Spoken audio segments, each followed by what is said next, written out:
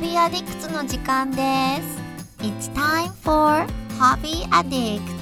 And now, here are your anime addicts.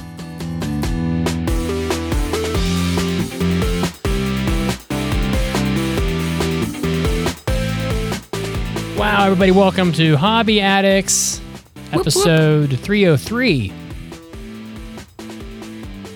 All right, it reads like an apartment number. Caroline, how are you today?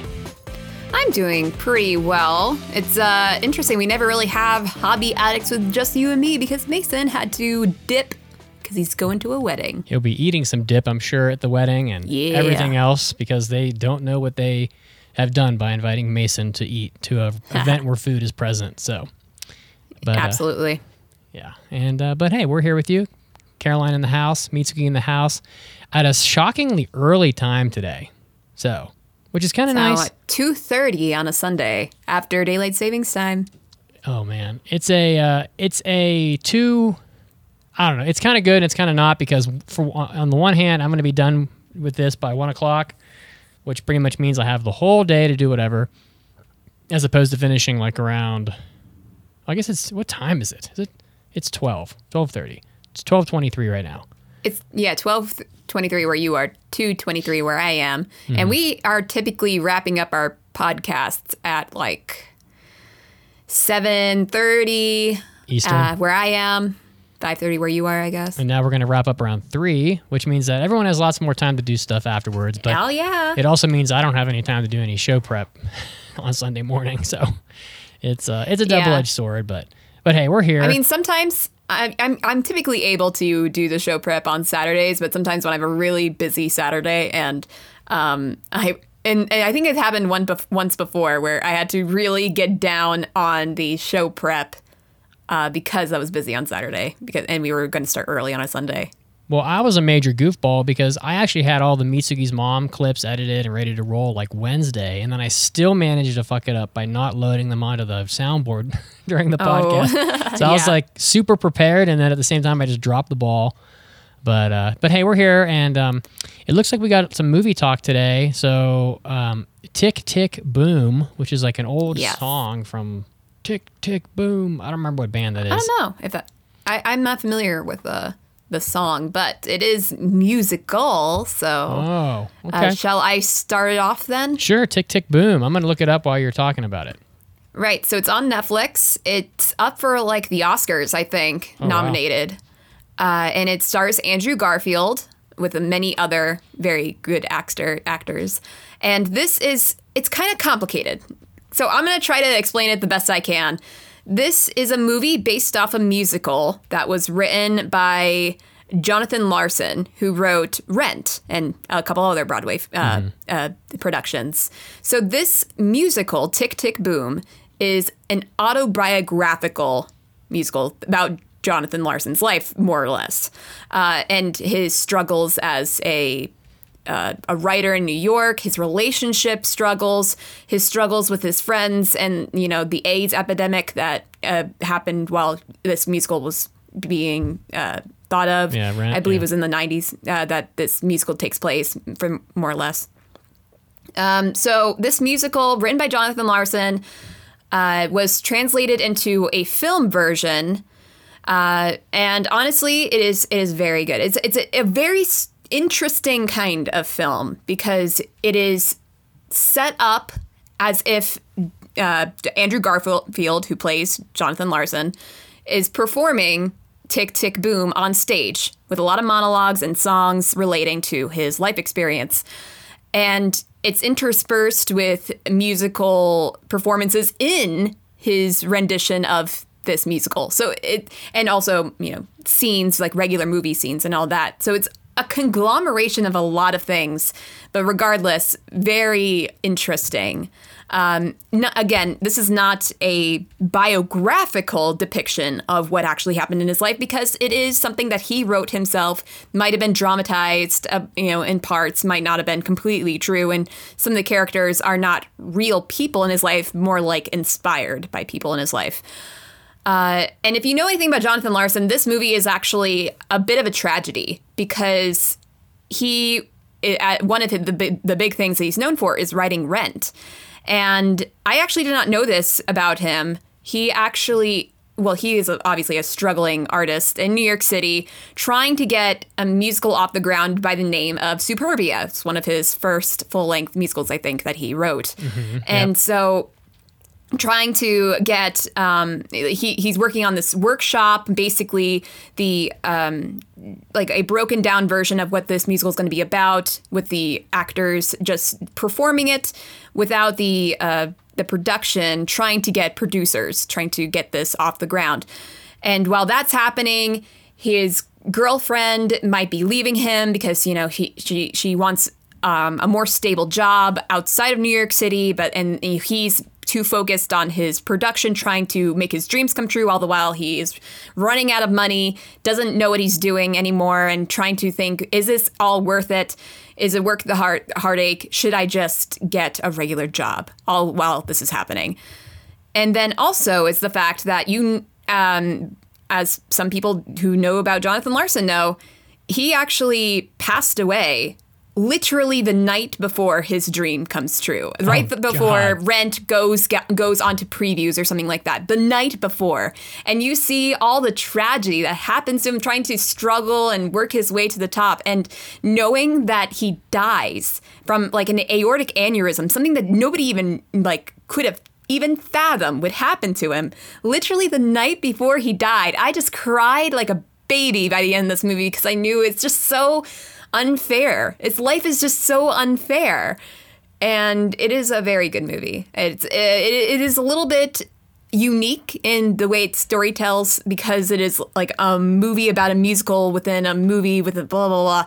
It's complicated, but it has a lot of interesting cameos from people within Jonathan Larson's life. Like his sister, I think, makes an appearance. Then there's also people that he worked with, his collaborators on Rent, his actors. There's and also like the way that they made this movie is also very incredible, because I was looking it up online.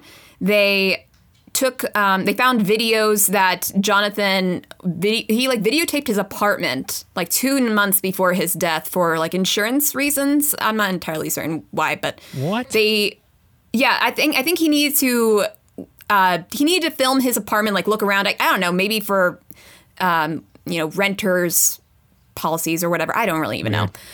But okay, regardless, he had a video where he taped around his room, his apartment. And so they took that video and they made a 1-to-1 like version of that same apartment. Things were right where they were as they saw in that video. So all the scenes that happened in his apartment, they made it look exactly like it. So when people who knew Jonathan Larson walked around the set, they were like, holy crap, this is freaky. That's crazy. So they did that. They also went to the same place that he originally performed Tick, Tick, Boom. They went there and they filmed it in the same performance theater. That's where they also filmed for the movie. They made scenes right outside his actual apartment. So like any scenes that took place outside, they actually showed the apartment on the outside. And so they just they tried their damnedest to make this a faithful and more respectful rendition of Tick, Tick, Boom, and trying to make sure that his memory was being honored, not just showing him as a great person, but also as a freaking asshole, because in a lot of the parts of the movie, he's just overcome with so much stress. He acts like a menace to his friends and family, which is he's a person, people do he's not perfect. Yeah, so no they one's made sure perfect. to show that. It's also directed by Lin-Manuel Miranda. I think this is his first directorial debut. And honestly, it's a very good one. It looks great. And so they did their damnedest to make sure that this was a good movie honoring him. And I think they did a great job with that. Did you already say why it's called Tick, Tick, Boom? Because that's a strange title. Okay, so based on what I can understand, I think they go into the actual musical of Tick, Tick, Boom in the movie too. He describes his life as like a ticking time bomb because he is nearing the age of 30. And one thing that he really he set a goal for himself to make something of himself by the time he's 30. And when this movie takes place, it's like the week leading up to his 30th birthday. So while all this stress is happening with his relationship, with trying to get his musical off the ground, and with his friends, also they do go into the AIDS epidemic here. They even while he's focusing on himself, trying to make something of himself with his like constant ticking in his head, the ticking of time, his friends are literal time bombs. Like they don't have time left for them, but he's still focusing on himself. I see, yeah. It's dark. And so it is a very interesting comparison that they make in that movie. So yeah, it's all about time. And honestly, nothing got me more stressed in this movie because like everything is happening and nothing's going right. And I'm just thinking to myself, so much anxiety is wrapped up in this movie. But it is very good. I wonder how many people realize that they do little things like replicating an apartment, or, you know, like do people, how did you even find out that they did that? Was that part of like the marketing, or, I mean? Oh no, I was just reading up on the Wikipedia page and so the you're making like of and all that. So you're like a researcher, like you'll watch a movie and then go read about it or whatever. A lot of the times, yes. But especially with this one, because I wanted to really, I didn't really understand the premise at first. I did not really understand what this whole musical that was narrating the entire thing. I'm like, what is this? I'm like, oh, that's Tick, Tick, Boom. That's his musical. So I was reading up on that and I just got into a rabbit hole with it. All right. Well, that sounds pretty neat. Is this in theaters like right now? I don't think so. No, I don't don't even know if it went to theaters, honestly. I did not hear about it going to theaters, but I do know it's on Netflix. Okay. Yeah, it's pretty recent, so I thought maybe it was still hanging out there somewhere. But yeah, I guess a lot of people just go to Netflix right away. They don't even go to the theater. So at this point, Netflix is probably far more viewed than all movie theaters combined. I would have to take a guess, but also, the music is very interesting, too, because a lot of them are songs. I think all of them are songs written by John Larson. So if you are a big fan of Rent, a lot of them have that Rent feeling, of course, since he wrote it as well. The mixture of musical theater and rock and very deep lyrics and all that. It's very good. And I think they even introduced some songs that were not very widely available before into this movie so that they can get more of his stuff out there, I guess. I think one of the songs they introduced was a bonus track you can get from this one particular album that got put out, but now it's involved in this movie, so you'll be able to listen to it more easily. All right, well, that's pretty neat. I'm glad you enjoyed it. It's kind of an off the beaten path kind of movie, so maybe somebody will go check it out. Yeah. Well, I am. I feel kind of bad. I don't have a lot to talk about this week because I'm just trying to That's okay. I'm trying to get Horizon done so I can play Elden Ring, and that'll probably happen today. But I did watch some horror movies. I don't know. I'm just on this horror movie kick, and I don't know. People that listen to this are probably like, God, another horror movie, Jesus. But I did watch this movie called Coming Home in the Dark. That is a really grim, like a bleak movie. Like it's definitely not a movie for everybody. I wouldn't say it's a particularly good movie either, but it is shocking, and it's definitely a movie that has some scenes that you just don't see coming. But it's also a movie that's extremely difficult to not spoil. So I'm gonna try my best, but it is really gonna be tough. So I'm gonna kind of be careful here. So. This is a movie that came out not long ago. It's about 3 months old. Came out like towards the end of 2021. It's on Netflix. It's in their horror movie catalog. But I wouldn't say it's much of a horror movie. It's more of like a thriller, really, I guess. But it's classified as horror on Netflix. But it's about this like revenge plot that gets on that unfolds of this like basically abuse that happens like many years ago, like this like 30 years ago, and this guy just like has come to take revenge on things that happened to him like a long time ago, on people that were responsible or people that stood by and like did nothing while these bad things happened. And it's just a very like it's a very grim sort of intense film. Like there's not much music in it, and the events that take place in the movie are portrayed in a way that makes it feel like it's happening in real time, sort of. And it's just pure violence, all of it. And, you know, this guy is like killing people and doing all this horrible stuff. And this is one of the more like savage sorts of movies I've seen in a while. I don't know why it's called Coming Home in the Dark. It makes really no sense at all. But is there no coming home while it's dark out? Yeah, there's really like, I mean, some of the movie takes place at night, but like there's really, actually most of it does, but there's not like a home they're going to. They're not going home. I mean, I guess I might be able to see why it's called that, but it's kind of like a weird title for the movie, to be honest. But it's got a bunch of like unknown actors in it, to be perfectly honest, and but this is a movie that you really have to be wanting to see, a movie where you're wondering how the characters in the movie are going to be able to get out of this like very grim, bleak, sort of hopeless situation that they're in. And you kind of wonder to yourself, like, who's going to survive? How are these people going to get out of this situation? How's the movie going to wrap up? And it's actually like a pretty lengthy for a horror movie. I mean, it's like an hour. It's over an hour and a half long. Horror movies just have this knack for being short. And I think it's maybe one reason why I like them, because it's tough to sit down and watch like a really long movie. I still haven't seen the Batman movie yet because it's 3 hours. like yeah, I know. I heard about that. We were going to go see that in theaters, and I was like, why does every Batman movie have to be 3 hours long? I feel like there was like the Dark Knight trilogy, and I feel like those were pretty long too. But it's like, I also hear that with the Batman, at least at AMC, they charge the tickets to the Batman $1 more than any other movie, and that is just freaking ridiculous. It is already so expensive to get movie tickets. So they know that the Batman is going to be one of the biggest movies out right now, so they increased the value of the tickets. I can see a small town movie theater doing that because they need the profit. AMC does not need $1 more a ticket.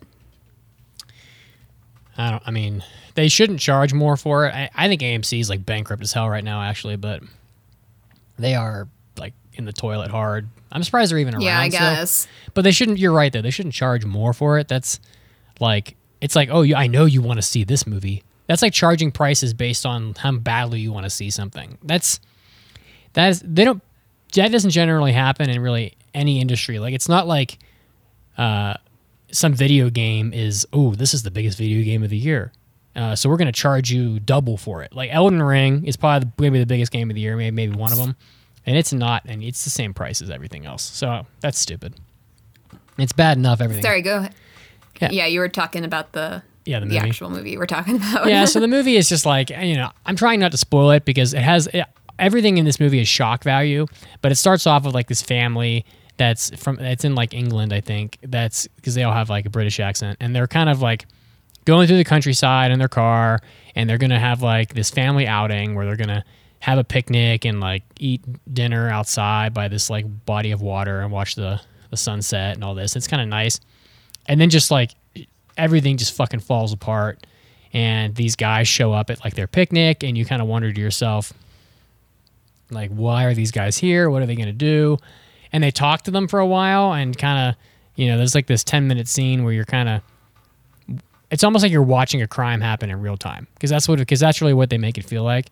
And you're thinking like, oh, what is going to happen to these people? And then you gradually see that the intentions of the two guys that show up are not good, and then like the worst possible stuff starts happening. And you're just like, holy shit, like you start wondering, like, if this happened to me, like what would I do? It almost makes you want to go like lock your front door. And it just gets worse. It just gets worse from there. It's pretty rough the whole time. And it's not a happy movie. There's no happy ending. It's not really, it's great. It's not really, yeah. I mean, sometimes horror movies don't end in a good way. And I kind of like that because I'd prefer the outcome to be unpredictable. So whether it's like a haunted house, or, you know, a zombie show or, you know, whatever, the outcome is not always positive. So, you know, and that kind of makes you kind of on your toes about like, oh, what's going to happen to these people or what, you know, in this, you know, whatever scenario is unfolding. So, but, Yeah. Coming Home in the Dark was okay. You know, it was pretty good. I mean, I've seen worse horror movies lately. But, you know, you got to be in for a very raw sort of like, just grittiness. And so, you know, that's pretty much it. You know, Coming Home in the Dark. It's on Netflix. It's a good watch if you like horror movies. So, Yeah, well, it's probably a good thing I have not seen that because I have been home alone for the last week. Yeah. My parents came back yesterday from a week-long trip to Aruba. They had a wow. fabulous time. oh yeah. Well, it was for their Aruba. 30th anniversary was last year. And so they've always wanted to go to Aruba. They're planning on going to Aruba sometime this year. But my sisters and I, we decided as part of our anniversary gift that we would cover their trip, you know, between the four of us. So yeah, they had a great time and they just came back. But if I were to, I kept on trying to keep my mind off of the fact that I am the only person in the house. So if anybody found out that I was home alone and they just happened to stalk me back home, then yeah, I was a little bit nervous about that. Aruba. Aruba is Yeah. by... Oh, it's off the coast of Venezuela. Wow. I didn't know that. I just knew it was an island in the Caribbean area. Wow, it's I guess. it's a Is really that even small true? island too. Oh, yeah. I mean, well, we got Pretty quite a interesting. few souvenirs, and Oh. yeah, they had a great time. There's a lot of people in Aruba. 106,000 people live there. Well, it's a beautiful place. Wow, that would be nice. Like if you retire someday and be like, I'm gonna go live in Aruba. That sounds That pretty sweet. is- If my parents had the ability to do that, I think they would. 180 square kilometers, 70 square miles. So wow, that's basically like, you know, that's like 8 miles by 8 miles wide. It's pretty small. Yeah, well, they also went on, you know, they went on a boat and stuff like that. They spent most of their time on the beach, though. I bet the beaches there are insane. They're probably beyond They gorgeous. loved the beach. Well, of course, they came back from the 85-degree weather and gorgeousness to a snowstorm yesterday and freezing cold.